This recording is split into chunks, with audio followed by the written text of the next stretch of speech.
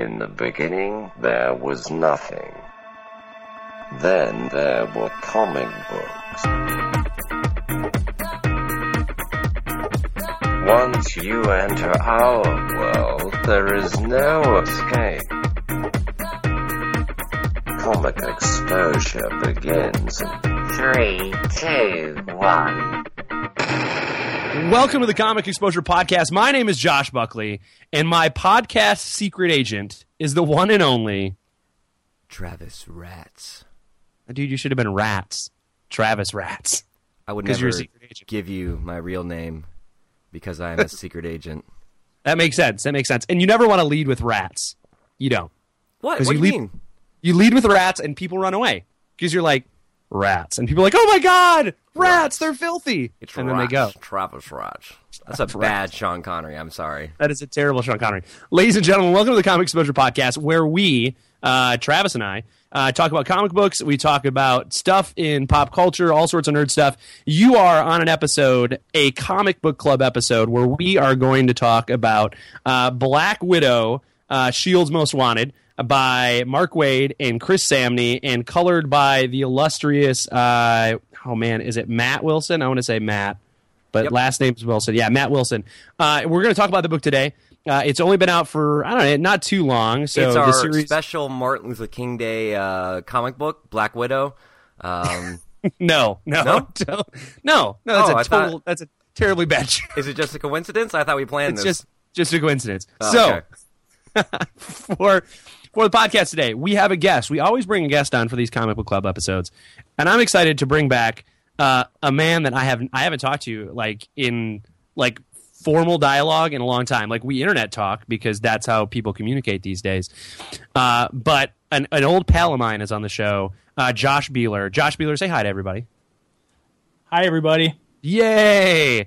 So Josh and I go way back to our punk rock days. When we were both in bands, and we were much younger and much more angry. Well, I don't know if we were angry, but we were much more punk rock probably than we are now. I don't know. Weren't you straight edge like punk rock? Lots of people we hung out with are straight edge, right, Josh? Yes, yeah, myself included. Yeah.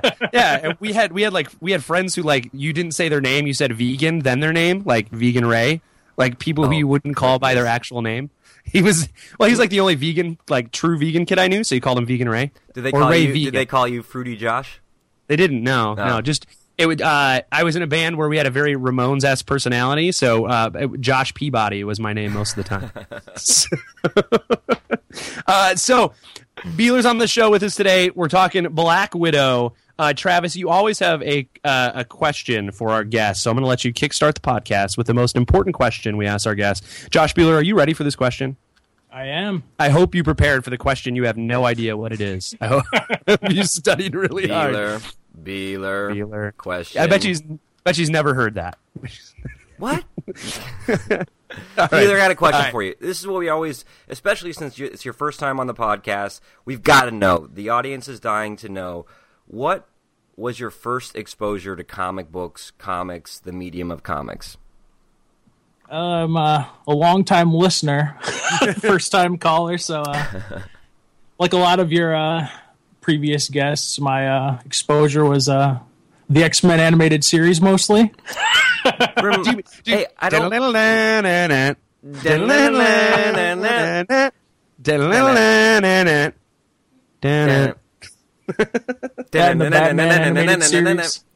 the Animated Series is a good one too. That might be my favorite. You know what? I've gone back and watched X-Men, and it's okay. But you go back and you watch that Batman the Animated Series, and it still holds up, guys. It's quality. It is quality stuff. You know what I think about both of those is I was not appreciating the vocal talents of both those animated series. If you go back and watch the X-Men cartoons, there's some great voice acting going on there. I mean, the guy who's done, I don't know his name, the guy who does Wolverine, like that's the Wolverine I hear when I read X-Men books. Yeah. I always what's the one that what's that guy's name? What? He turns out to be bad in like the first season and he dies and he comes back. Yeah. Yeah. I got it. The things I've forgotten in life. And then what I can pull back at an instant is, oh, you mean Morph, that B character from that cartoon show 25 years ago? Is Morph even canonical? I don't know. Did they bring him back in later? I liked his jacket. He had that like a brown leather bomber jacket over the X-Men gear. I thought it was nice. It gave him a little je ne sais quoi, if you will, something special. You know. That's true. That's true.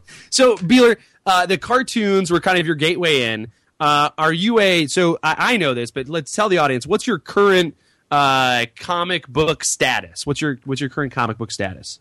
Single, it's complicated. What are you reading? Yeah, I kind of got back into it through this radio show / podcast, The Best Show. They had Matt Fraction call in a bunch.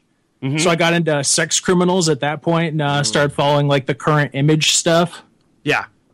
And then that was kind of a gateway to like the Fantagraphics stuff like Love and Rockets and so mostly like indie, not superhero stuff. Which is why this is a perfect episode for you to be on, because you came back to be like you came back into comics like an indie guy. And you know what? I love that stuff too. When I first got back into comics, I was like, I'm not going to read superhero stuff. I'm not going to do it. And then I was like, oh, I really like Daredevil. Pulled me back in. It did. Speaking of which, a lot of Samney and Wade also did the run on Daredevil. Yeah, like a gorgeous, wonderful run on Daredevil, which is partially why I picked this series up initially, is because of that creative team right there. I don't know. Black Widow had a series before this, and I had heard good stuff about it. I think my daughter read it, but I just didn't read it. And then I was like, ooh, Chris Samney or Somney. I think it's Somney, or is it Samney? I don't know. Whatever it is, I think it's Somney. Yeah, Somney. But either way. Yeah, so Beeler, do you now that you've kind of dipped your toe back in the comics and that kind of Image end and the more independent end, do you have like a community of people to talk to about comic books, or is it you read something and then listen to podcasts and that's kind of how you the catharsis on like, oh, I gotta talk to people about this, or I gotta know what other people think, or do you have like work buddies or kids on the stoop in the neighborhood just like go by, hey kids, you guys read the new Southern Bastards? Like how do you have your conversations now that you're back in the comics? I really don't.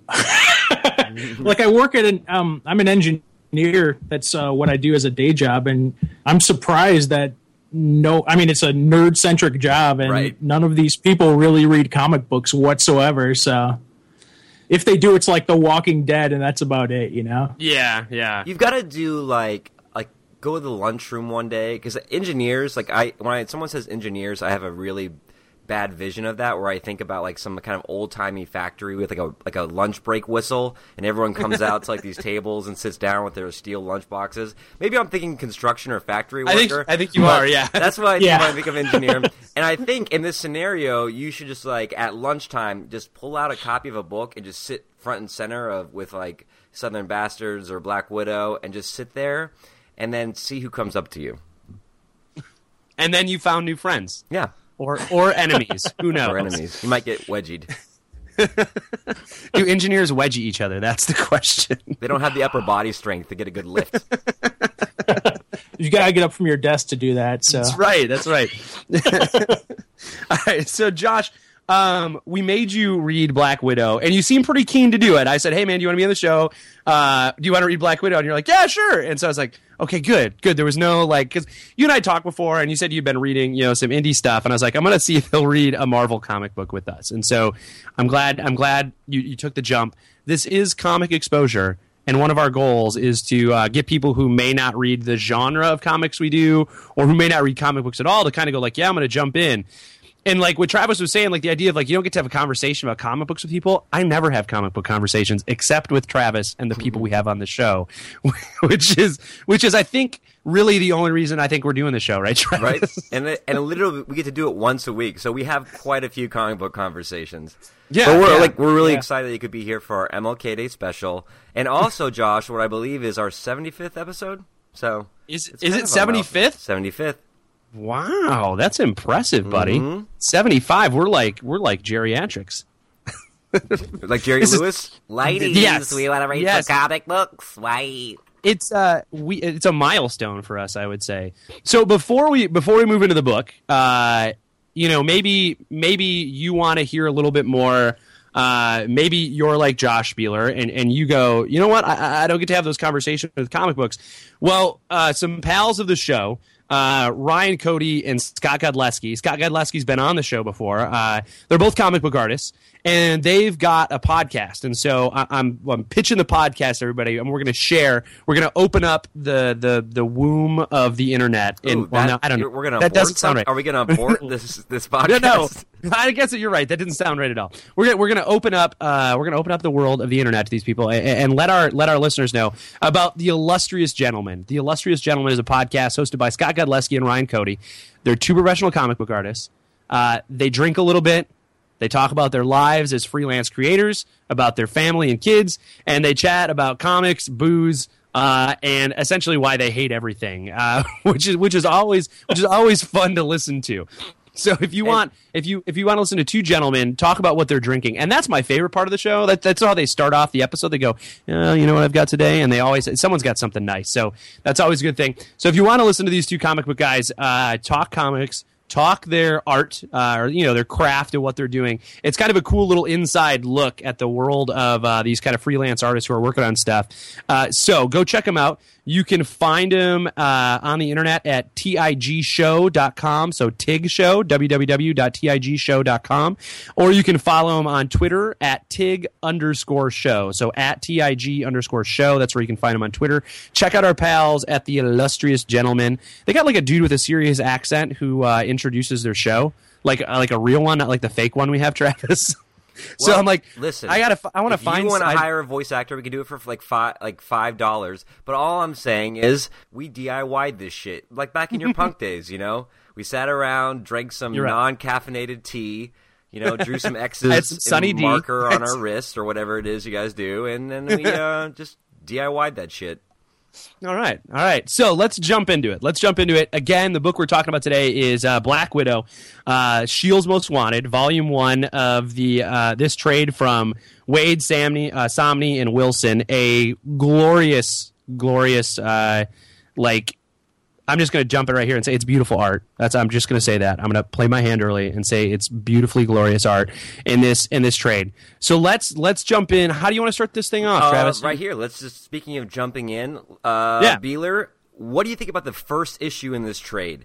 I mean, it's very, as far as comics today, there's something happening in the first issue of this trade that you don't see. You can read this first issue in 1/3 of a shit. Not saying that's bad, but there's something going on here. What did you think about this first issue? What struck you as unique or different? What was your first thought about it?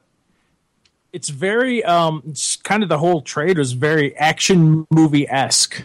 Like I'd love to see it on film, It was just there was not much dialogue whatsoever, and it was just explosions and gunshots and jumping off the S.H.I.E.L.D. airship. Yeah, It's awesome. The jumping off. It's literally, the first issue is literally one giant jump, pretty much. It is. It just follows in slow motion. She's literally in air for like 8 pages. So, like this issue, the beginning of every James Bond movie? Mm-hmm. That's what this issue is. This issue is the beginning of every James Bond movie where you don't know what's going on, but James Bond is like skiing down a hill for 10 minutes, like shooting dudes and like doing, like hitting moguls while he's like drinking a martini. Like that's what this felt like was in the first like 10 minutes of a Bond flick. And you're right, Travis. It could be an incredibly quick read. But if you soak it all in, if you soak in with you marinate in those Black Widow juices. Ugh. Dude, what's with the womb and juices? Like, what's going on with you over there? I don't know, man. So you just marinate in this first issue, and it's nonstop action for the whole, the first 22 pages of this this story. Travis, what did you think of it? I mean, you kind of said that, like you could read it super quick. Yeah. What was a positive about it, and what was a negative you thought about it? Yeah, you're right. Like you said, it is that James Bond. It kind of reminded me of, I used to read the Danger Girl series, Campbell's Danger Girl series back in the 90s, which is, kind of, James Bond chicks, and it kind of reminded me of that. There wasn't a lot of word balloons or dialogue. It was like, big-titted chicks with guns, jumping, running, sometimes dodging bullets. I really like this first issue in this trade because it's something that you don't see very much in comics that you used to see quite a bit. Where it was just letting the art tell the story. When we talk about this book, it's Waid and Somni, and they've worked together before. I'm going to go ahead and say that they're a team, but I would say this is really more Somni's book than it is Waid's book, just because so much of the storytelling relies on the sequential art. When we talk about comics being a sequential art form, this first issue is a masterclass in sequential art. Yeah, Somni's credited as writer too, so both him and Waid share writer credit, but then Somni's is also drawing it, and I'm kind of curious how that works out. Like, I wonder how much is Waid giving him as far as scripts go. Right, it's like when you think about Good Will Hunting. Matt Damon and Ben Affleck, both got the Oscar for it, but was it both of them, or was like Ben Affleck like sitting in the corner smoking cigarettes, reading porn mags, while Matt Damon was like typing furiously away? That's what I mean. You never know. And so Josh Beeler, what did you like? It was this quick action-packed thing. Was there anything that you didn't like about that way that was introduced? Not at all. It was kind of confusing at first. Looking back at it, it totally makes sense, like how she was kind of on the run from the rest of S.H.I.E.L.D., but there wasn't much that didn't make sense beyond that. That was pretty good. Well, Josh, let me ask you a question. So I think with this first issue, it sounds like we both liked it, and we thought it was kind of unique. You don't see it as much in comics anymore. But at the same time, I think if I was reading this in singles, which I think you did, Josh. I did, yeah. I reread them in singles again. There would be only one. I would have read it and be like, this is cool, but I don't know if there would have been enough to make me pick up the second issue, except for one thing I saw in here. What was it? You saw how it was laid out. You saw that it was really action-based. What made you want to pick up the second issue in singles? Well, I think for me, it's really the creative team on it. I loved what they did on Daredevil, and so when you trust them, I trust them, and I don't know, had it been another creative team, I would have been like, yeah, you know what, I want to keep reading that. But the idea, it was just such a kind of a tour de force of art. And so for me, I was like, you know what, I have to see the next episode, because Somni's art is just so great that I just wanted to see what happened. And I think the middle of the issue, I guess not even the middle of the issue, at first when it looks like she's in an office, right? And you think that she's just in an office building somewhere. And as soon as she jumps out of the helicarrier, and there's a full page spread of her kind of jumping out of it. And the next panel is this giant double page where you find out that she's jumping out of the helicarrier. And I was like, that's it. I'm in. I got to see where this is going. The ride is what got me. Let me ask you both this question. Here's what hooked me at the end of this first issue is you have this very Dark Knight-esque mud fight as far as how the panels were laid out. If you think about the Dark Knight and that, this is an operating table and I'm a surgeon, and snap, you have this fight between her and this henchman, and then it ends with her just fucking killing this dude, right? Just kills him. And you're like, I looked back at the cover, I'm like, is this Marvel? What's going on here? What's Black Widow? Because, so my question is, what have you known about Black Widow coming into this book? Each of you. Beeler, I'll let you take this one first. What is your previous Black Widow knowledge? Only the Avengers or the recent Marvel movies is pretty much my only knowledge. Me too. Yeah, that's all I got. Like I said before, we have the first trade sitting around that like of a different volume of this, like a different creative team before this one came out, the last run of it, of a Black Widow story, and we have it. I've just never read it. My daughter got it. She said she liked it. I just never read it, and all I know too is from the Avengers as well. I mean, I know a little bit from like Travis, you and I, one of our shows a while ago, we read some early Daredevil, and she shows up there, you know, and so that sort of stuff where she's kind of a through line through a lot of Avengers stuff back in the day. But I've never read a series with her as a main character. Right, and Black Widow as a on paper, I remember when the Avengers movie was coming out and like Black Widow's going to be in it, and I was like, I'm familiar with this character because I've been reading comics since a kid, but I never read any individual Black Widow stories. I never read any Avengers storylines in which Black Widow was kind of the centerpiece. I always knew she was kind of like the slut of like the Marvel universe. That was pretty much like, when you think of like Spider-Man, you're like, oh, jovial prankster kid, and then when you think of like Black Widow, you're like, oh, slutty secret agent, and that was about it. And so when they announced that she was in the Avengers lineup for this big movie, I was kind of like, are people gonna get that? I know they introduced her in the Iron Man movie and people kind of dug it, but I was like, is this gonna work? And I thought they did it really well in the Avengers movie, but there wasn't really, I wasn't hooked enough to be like, okay, I want to go back and get more Black Widow.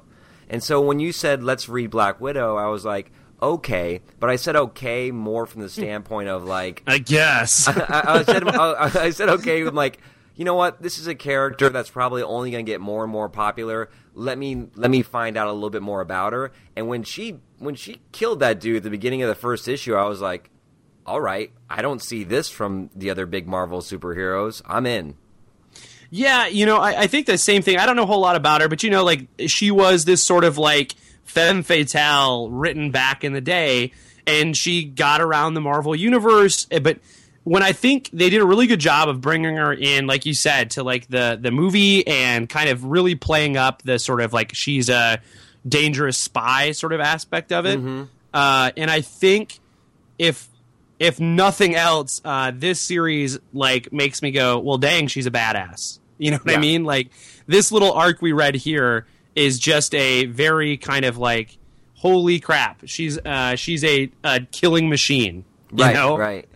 So, Beeler, what do you think? Taking the whole trade in general, not just the first issue anymore, but what do you think it is about Black Widow in this version that separates her from what we might normally see in a female superhero? What do you think that Wade and Somni are really focusing on in her character, trying to flesh her out?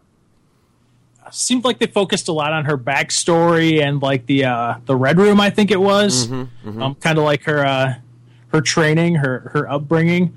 Kind of one thing that really stuck out to me as a character is that she's in a world of superheroes and she doesn't really have superpowers or like super technology like Iron Man or anything. She just basically has her wits to get by on, which is pretty awesome. Right, and she's not super intelligent. She's just more like cunning, Yeah. And which is like compared to like a Reed Richards or some of the people on there, you're like, what are you good at? What are you better at than anyone? And Josh, what do you think that Black Widow is better at than anyone? Because as a superhero, if you're going to be part of like a team, I feel like you have to be like have some kind of skill that you can do better than Hulk, better than Thor, better than Reed Richards. So what ingredient is she in the Marvel universe that no one else can do that Black Widow can do? I think that you see her here, at least in this series, as a very sort of like covert recon, like she brings that espionage aspect to the Avengers, right? So if they need someone to go infiltrate something, then they can, she's there to do that. And then it doesn't seem like she has any regard for her well-being or, you know what I mean? Like she has no regard for like self-preservation. She gets the job done.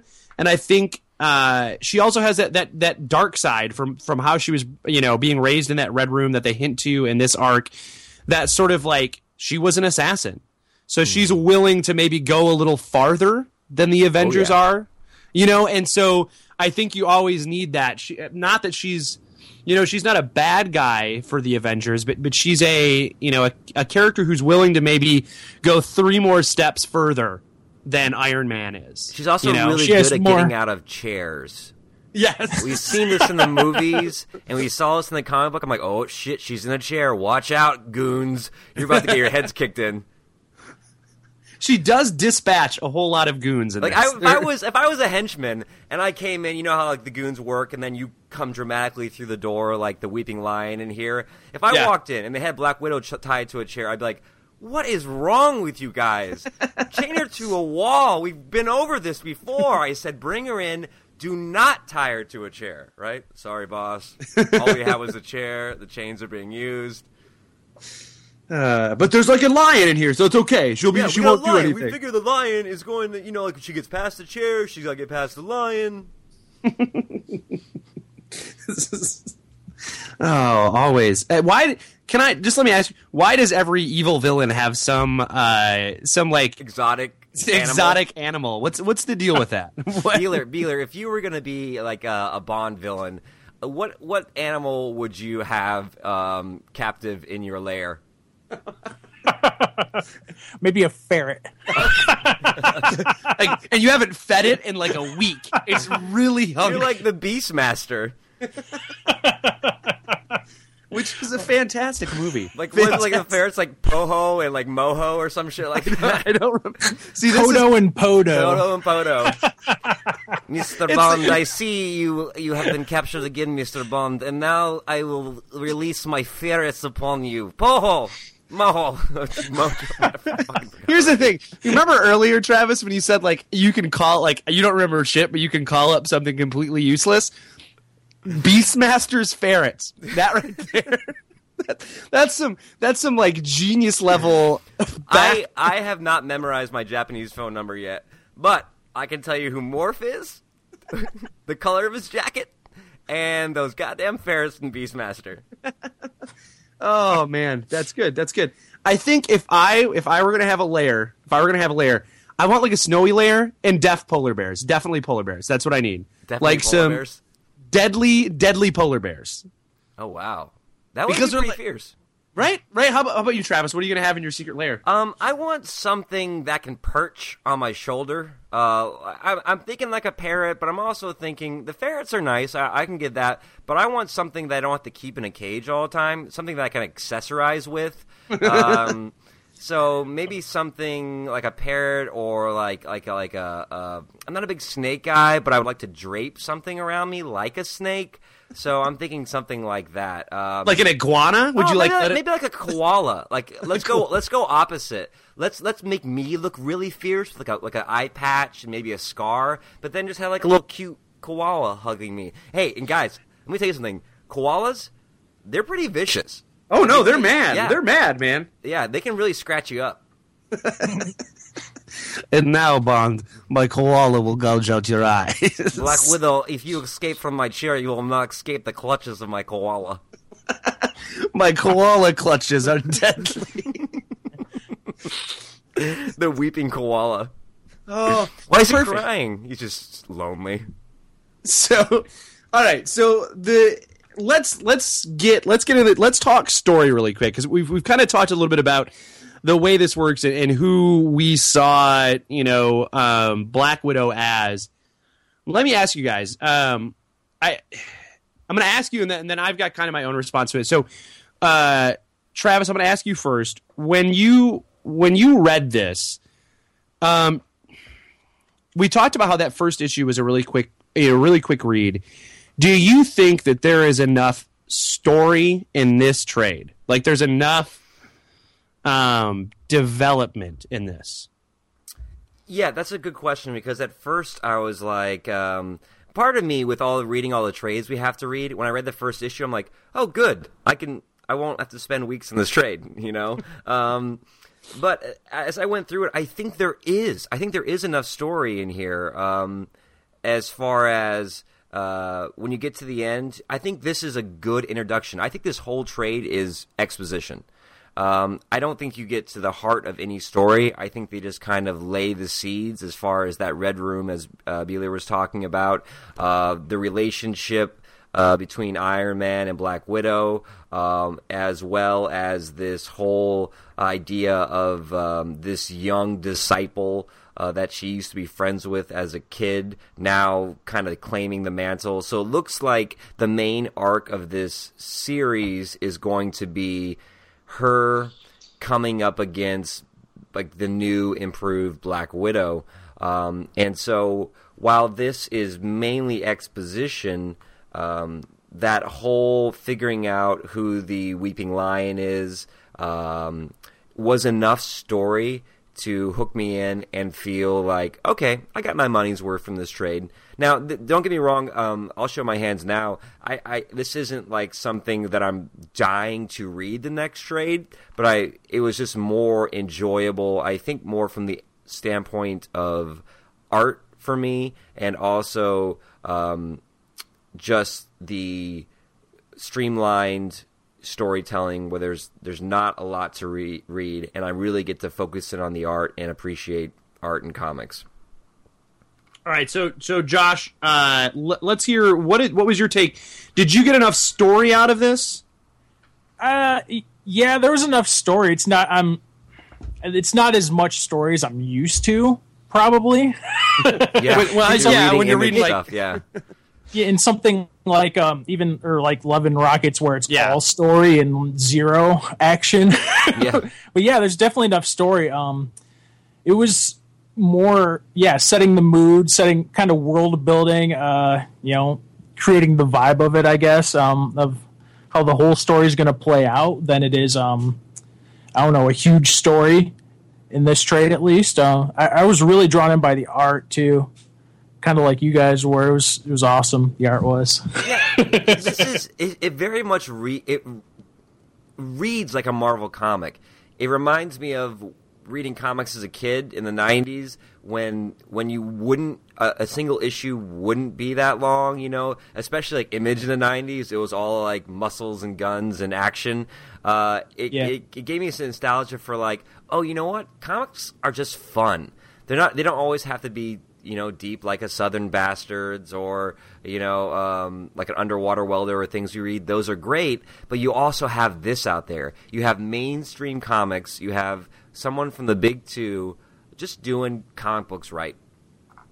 Yeah, I think you're right. I think my only thing, and Travis, you nailed it. You said that this is really kind of like, it's all exposition. We're getting to the story, right? Mm-hmm. So, and then Josh, I think you're right too, because you kind of really talked about it sets the mood, right? And it really does. Wilson's colors. That's another reason why this book is so beautiful. Matt Wilson's colors on this are it's phenomenal. One of the first things that jumped out at me were the colors. Yeah. Yeah. And so I think you're right. They're really building a world. And like, part of me goes like, well, dang, like what's going to happen after this? Like, what are we going to learn about Black Widow? Because I would say that we get a little backstory on her, but maybe the point of a character like Black Widow is it's all very like murky, Mm-hmm. And so it's never going to be like laid out in front of you what her past is, and maybe that's kind of the good thing about it. But you said it early on, Travis. This is like a tour de force in sequential art. Like how comic books, like how do you do an action scene? Like if you're ever like, man, I want to draw a comic. How do I do a serious action scene? All of these, every one of these issues has like something where you're like, oh man, how would I do a car chase? Oh, we got that in here. There's a car chase in here, right? Like, how do I do like, like motorcycles and all this stuff? Oh, that's in there. Like, how do I do like a dark espionage kind of like sniper scene? It's in there. There's all this stuff in there. And that is why, like, that's why I wanted us to do this book on this show, is just, if nothing else, it is damn gorgeous. And you've said it before, Travis. This idea that every once in a while you just need like a bubblegum comic book. Yeah, exactly. Right? That's a good way to do it. Yeah, Just like something fun and that's good, right? Like you got the flavor. It's not quite Fruit Stripes gum. It's going to stay with you a little longer. It's like bubble yum. The flavor lasts longer. You were talking about the Ramones earlier, Yeah. And we're going to get with the Ramones album. I know they differed slightly with it, but it's just like that kind of like, all right, here we go. This is fun. It's bouncy, it's jaunty. And I think that this is really kind of like a Wade and Somni it's basically a storyboard for a Black Widow movie. I feel like they did this book as like a pitch to like bring into the studio and be like, huh? You guys are talking about a Black Widow movie? Because this would be the perfect storyline for a Black Widow movie. It still ties into their universe they've set up. You got Iron Man in there. You're not bringing in a lot of the other Avengers or any of them. They've already set up the Red Room and shit kind of in the movies. And so I feel like this was Somni and Wade being like, you know what? They would pay us a lot of money if we were attached to a Black Widow movie. Let's storyboard that out. You know what? It is very storyboardy. But I don't know. It's something great. So let's hit the art train. I mean, we've kind of danced on what it is, and that we all liked it. Josh, my man Beals, you said you enjoyed the art. What about it really caught you? It kind of reminds me almost of, I'm thinking of the Frank Miller Daredevil almost. It has like a real throwback vibe to it. It's not as computery as your typical Marvel book you pick up these days. Like if the colors are done computer, they did a good job at not making it more analog, I guess would be the best way to put it. Yeah, it's a lot flatter, and I think you're right. Like you can see if you pick up an Avengers book, or you pick up like one of those big team books, the colors are ugly. they're always like they gradient everything. Right? They're just like, how do we make this better? You just throw a gradient on it. Just go to Photoshop, gradient, we're good. And like the hatches are hand drawn, and the shadows and stuff like that. Yeah. So, Travis, what jumped out for you for the art on this? I like the hatching too and stuff like that. I would say that the thing that kind of caught me off guard the most is, I've read female-centered comic books before. And they always it seems like the majority of the time, they always get an artist like a Scott Campbell who's going to draw really kind of sleek, sexy women, right? You think of Black Widow, you think you're going to open this book up, and you think it's going to be real kind of exaggerated, like tits and ass, skinny waist, and it's going to be a lot of shots where she's just mugging with like a hand on a hip, like how chicks take selfies and stuff like that, or like bending over to pick up a knife. And by drawing it in this style, it takes away a lot of that. I don't want to say the Black Widow's femininity, but like kind of what you focus more on her as being a badass. Like the art style in this really lets you be like, shit, Black Widow's a badass, as opposed to like, man, I want a piece of Black Widow in this. Yeah, you stab him good, sweetheart. You twist the knife. Yeah.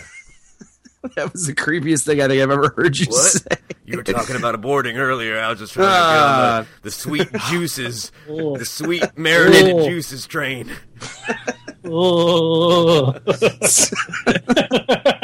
So I think you're right, Travis. I think if you think of like old school Black Widow, that little V-neck, it's zipped a little farther down than should be, right? Yeah, that's when you catch a cold like that, right? But in this, it's not like that, and I think they really do a really good job of treating her like a character as opposed to sort of like a sex object. A sex object, or like that femme fatale that you've got to, like she's going to use her feminine wiles or whatever it is against you. They just like made a badass like espionage book with Black Widow, and that art style, that throwback art style that Beeler was talking about, and Somni does such a good job of like, there's something incredibly like warm and simple about his artwork, right? Like there's not a ton of line work, and he's got like a real thick ink on it. You know, his inking is thick.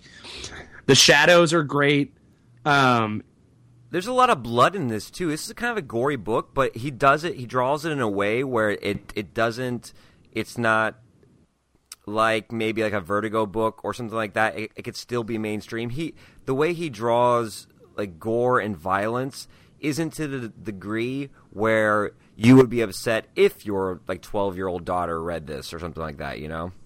Yeah, and it's always like if there's anything that's overtly like gory, it's not in main frame. You know what I mean? Like it's always sort of the camera angle, I guess, if you want to call it that. Yeah. The way it's drawn is always a little different. There are people getting like tapped in the head with like sniper bullets, and it's like really cool. You're like, oh shit!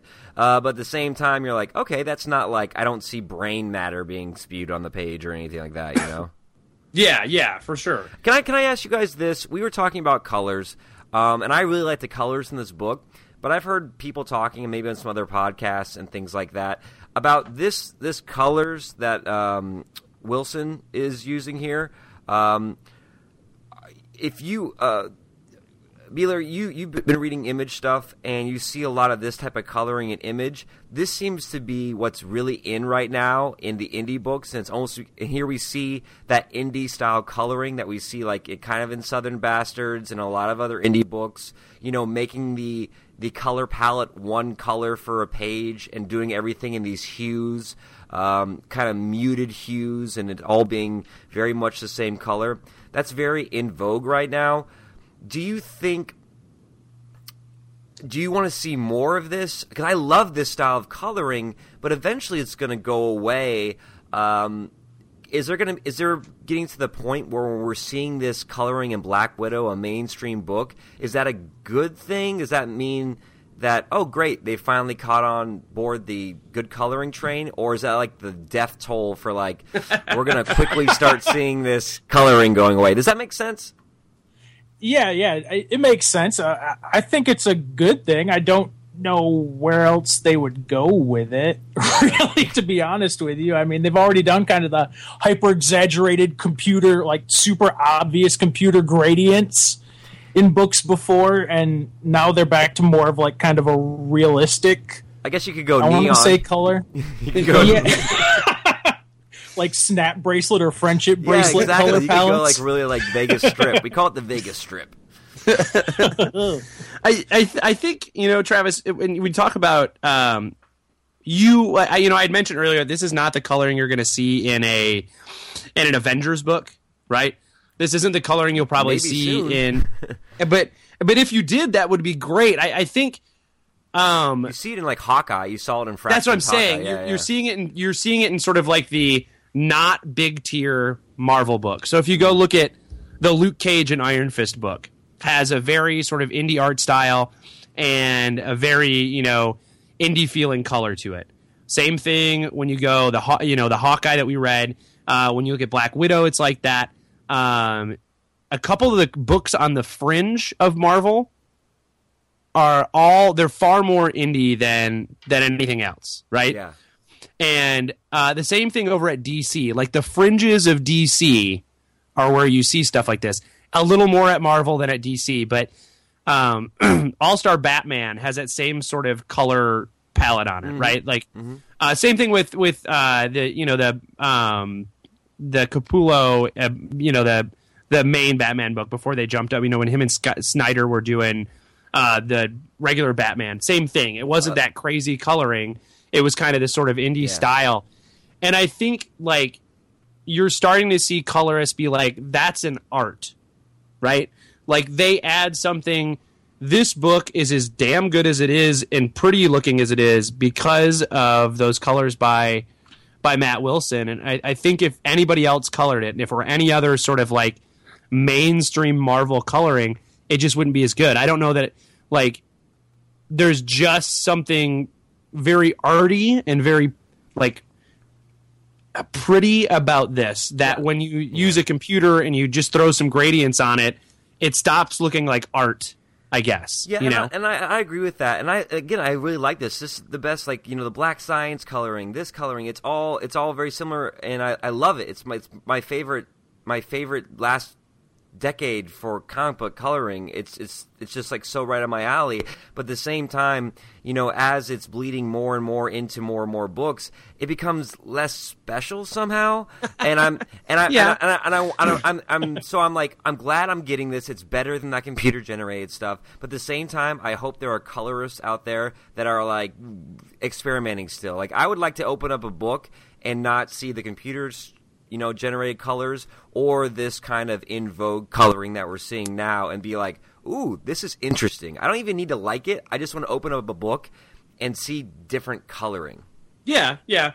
Anyways, that would be... Yeah, you still see the super gradient stuff in like something like Saga, say, but it kind of makes sense because they're like, you know, in a different world, in a different universe, basically. That's a good point. The Saga almost, it takes the computer streamline coloring, but it also kind of, as far as its palettes, it will use like, this page is going to be, you know, light blues in the background, even though they're not, you know, like this color light blues are more computer generated. So it seems to kind of be straddling both worlds. And I really like that. And I think Saga is an example of something that does look different, even though it's computer generated. It doesn't have to be off the wall. It doesn't have to be like, well, I took my kids' finger paints and I splattered them over a black and white page. So remember when we read that Jock book, the Snyder and Jock book, the Witches? Yeah. And in the back of it, like, how long, like the tons of layers that Jock was putting, you know, that they put on those pages. Yeah, to just color it. They did with that. Yeah, like, they'd have like spots, like print spots, like ink spots that were buried in the background. Yeah, and so I mean, like, there are people experimenting and doing kind of cool stuff. And you know what? I think for whatever else it is, Wilson's doing some kind of interesting stuff here. There's a part in issue 3 where Black Widow goes back to that cabin or like the school or whatever, right? And so there's a handful of pages that are flashbacky. So they're very pink. And it starts with her fighting this...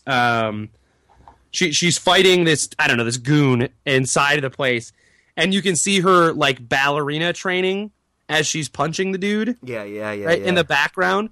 And that's really cool. And then you kind of see, like, it's all flashback. And so it's in this pink sort of hue, this reddish pink hue for several pages. And then you see it come back to Black Widow in our time. And she's walking down into the cellar. And you see kind of the ghost version of her, that old time, like the flashback version of her. And they're on the same panel. Yep. But the flashback version of her is pink, that same sort of pink hue. And that's the kind of stuff where I'm like, well, damn, that's good. There's just something magical about, the way he figured it out to do that. Yeah, it allows you to combine what normally would have been like 12 panels of storytelling into 9. Yeah. And it's stuff like that I think is really kind of cool. So I want to go into favorite panels, and we're going to start with Beeler here in a second. But I'm going to say this about favorite panels. I was going through and trying to find my favorite panel, and I really like the art in this. But trying to find standout panels in this was a little difficult. I don't think, it doesn't seem like Sam Lee's drawing for like, and then this is that panel that's really going to blow them away. They're all pretty consistently functional, if that makes sense. Each of the panels and the art in there is functional. It's some kind of action, some kind of movement. And I didn't really find a lot of panels that I was like, ooh, this one is the panel. How'd you guys feel about that when you were choosing your favorite panels? Is that something that you found?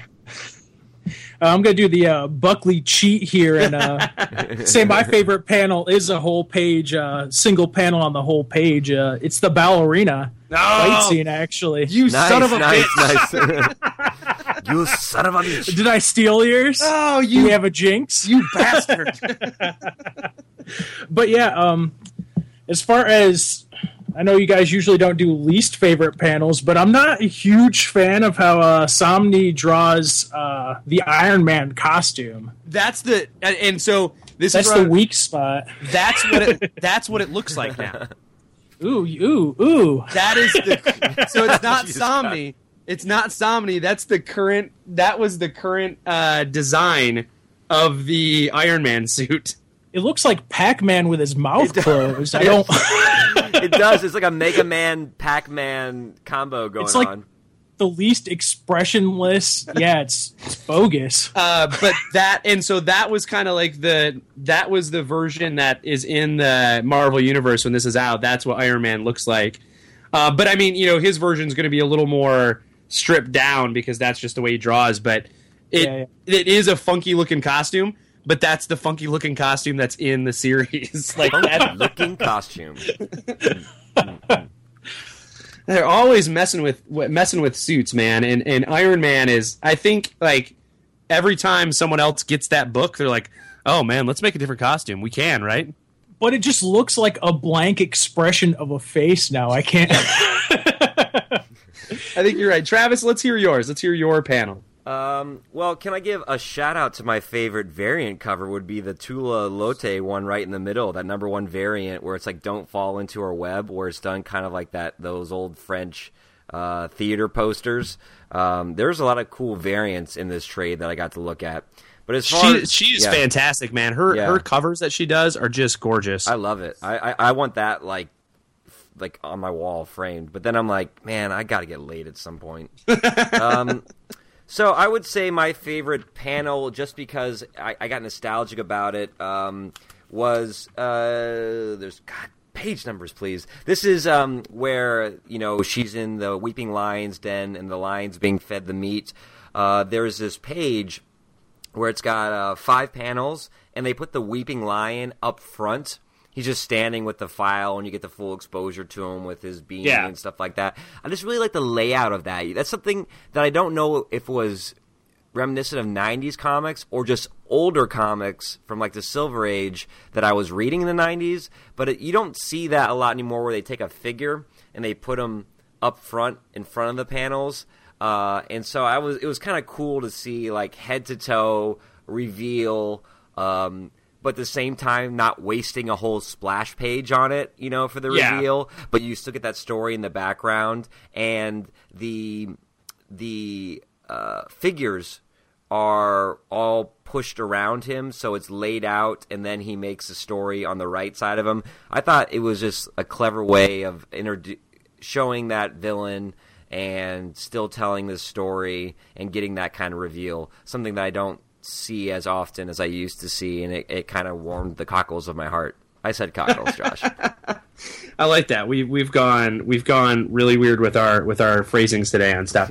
So I'm gonna say since Josh stole mine, I'm gonna do the Buckley cheat, and I'm gonna go. It's in issue 4 where she's breaking in to this facility right in the middle of the winter. She was at that cabin. She takes off and she's going to this sort of facility to break in and get some files and stuff. And there's one panel at the top, and it's several little panels, but I'm going to treat it as one panel because there's like a maze behind her. Yeah. And so, I'm there. Yeah, so there's this maze behind her, and then there's like bits and pieces of her making her way through the maze. Mm-hmm. To get to to get to this room. And so like one panel is her at the grate, and then you see like one little tiny panel is her unscrewing the grate, and then it's open, and then you see her climbing in and going through it, and like you see her looking in one of the rooms, and there's a handful of the assassin girls in there. And I really thought that was kind of a really cool layout. I think whenever an artist goes, they're trying to Somni's really trying to get you to feel how complicated this is, right? Like how maze-like this is. And instead of like just doing a bunch of panels to show that it's difficult to get through, he goes, "No, it's a freaking maze. Check it out. Here's a maze." That was one of my picks too. I love that. That's a good point. Kind of it's a real cool way to kind of give a feeling or the mood of it. Like Josh had said earlier, like the mood of the comic is really set in this. And I think that's my favorite part about this book. It's the art is good itself. The storytelling, I enjoyed the story, but really I just think this is like we talked about before, that sequential art. And by being sequential, I mean finding ways to lay out those panels in ways that is easy to understand, that makes the story flow, that helps the reader visualize what this would look like if it were to move like a movie, I think that this is one of the best books that we've read in this podcast as far as panel layout sequential art. I'm gonna put that on the table. I think you are probably right, man. And I think, like, we talked about that first issue and how great that first issue was, but I want you guys to look at issue 2 really quick. Just flip at issue 2, if you can find it in your trade. Yep.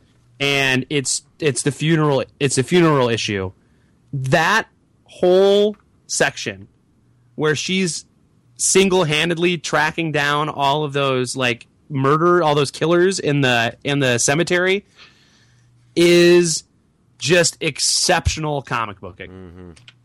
There's it is tense, and it creates this mood as they're making as she's going from person to person, and it creates some tension that is sometimes hard to get in comic books. And I think action is sometimes tough to do, even though there's all superhero comics have these giant action set pieces in them. This feels like a real action sequence, like what it would look like. The pacing of it feels well. It's not like the Death of Superman when every page is a splash page to get the fight scene across. Remember that? You feel the speed of the action too. This is very much like John Wick type action, as far as how she holds her weapon, the way she moves from panel to panel. It's all very grounded in reality in ways too. The action in this. So go ahead, John. I really like the way how when it gets into the action scenes too, the panels stop being at right angles, it starts getting jagged like that to kind of. That's really awesome. It sets that mood again, right? Everything's kind of topsy turvy. You're seeing bits and pieces of the action, and I always think that's it's this really frenetic. It's this really sort of frenetic way of doing the panel layouts, and Somni is just making magic on this thing. This makes me want to read more of his, see more of his books for sure. You go back and do. He had a run. Him and Wade did Daredevil, and it is Daredevil. For a long time, he was sad and depressed and just this really dark character for a long time. And they just do this kind of fun, and there's some stakes in it and stuff like that, but it's a really throwback Daredevil comic. It feels like reading old Daredevil comics, but with a modern storytelling bent to it. Mm-hmm. And so it's fun. It's a fun series. And that's what we talked about it earlier, Travis, that idea of needing bubblegum. And sometimes you need bubblegum, man. Yeah. Sometimes you need it. So let's go. Would you give it to someone? Would you recommend that they read this? And so Josh Beeler, let's start with you. Would you recommend this to anybody? Yeah, definitely. It's good to see that major comic book publishers are not trying to hypersexualize women characters. Yeah, right. It's kind of nice. They've moved away from. Guys, it's kind of nice. Let's not get crazy. I don't want this to become the norm, Oh, Travis. You're gonna talk about reading comic books at work. This is something I could read at work without feeling like a perv, Considering the last thing was Saga. Sex criminals, you're I can't read sex criminals at work for sure. Hey, Travis's dad read Sex Criminals. Right. On the airplane. Hopefully I'm not sitting next to that kid. Old man who's reading porny comics. Sex criminals. In sweatpants. Yeah.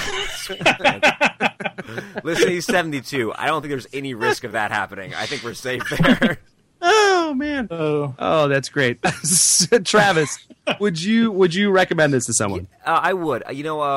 I've encountered people in my life recently who are big into superheroes, but not comic book readers. They tweet out everything that has to do with Marvel movies. They talk about Marvel movies the way we talk about comic books.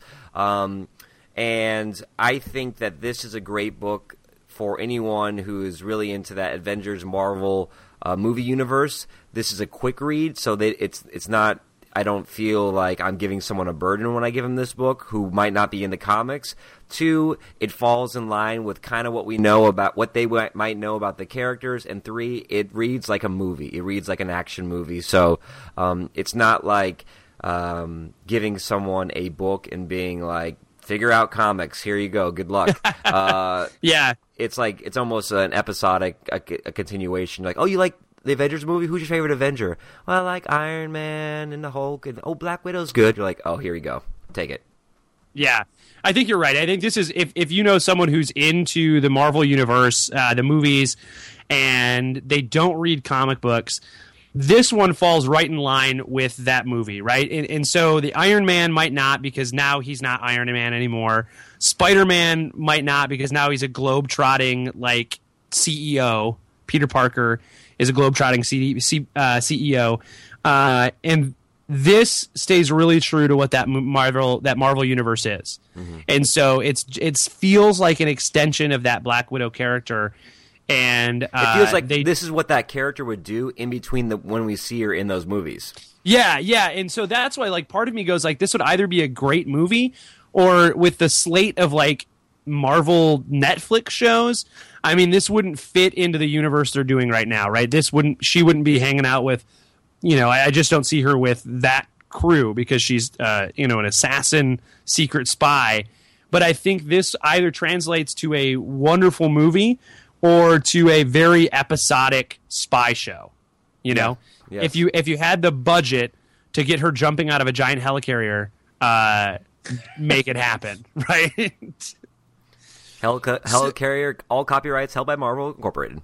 Yeah, and I think I would totally give to someone. I'm in the process right now where I have like a boatload of trades from the show, and then also because I just read a bunch of other stuff outside the show, and so I'm like, man, I need to start like handing this stuff out to people. Like, hey, you should read this. Get it out of my house for a little bit. You know what I mean? Yeah. I have this in singles, so I don't have the trade in it, but I'd like to get the second volume when that's. I don't know if the second volume is ready or not of this, but I'd totally read the second volume. And this is just one of those things where, like, oh yeah, someone should read this. Do you like the Marvel movies? You should totally read this Black Widow comic, because 1, it's goddamn gorgeous, and then 2, it's just a great like action movie. So, gentlemen, it's been a blast. Josh Beeler, I want to thank you for coming on the show, and you got to have that comic book conversation, man. Yeah, definitely. Thanks to you two. We made that happen.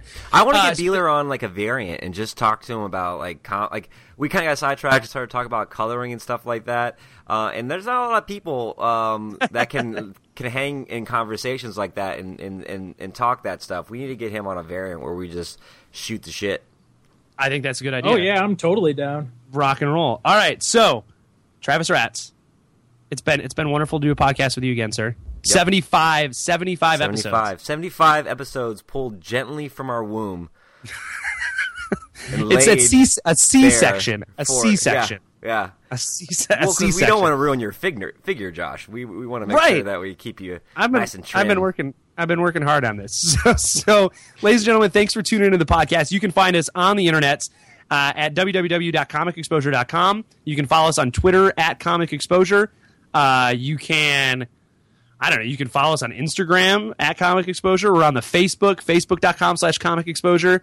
Travis, I don't know if you know this or not, but our Twitter is connected to our Facebook now. I know that. I know everything. Listen, so I might not be on the forefront of our online presence, but I'm aware of it. You're a stalker of our online presence. Right. So, ladies and gentlemen, thanks for tuning in. Josh, thanks for coming on the show again. We really appreciate it. And then we've got some more books coming up. Travis, the next episode is Prez. Good, because I gotta talk about this book before I completely forget it. Our long-awaited conversation about Prez that keeps getting kicked around. Our guest on the show had some stuff come up. I was sick, and then don't apologize, Josh. Don't apologize. We've just been talking about it forever, so it's coming. It's the next book.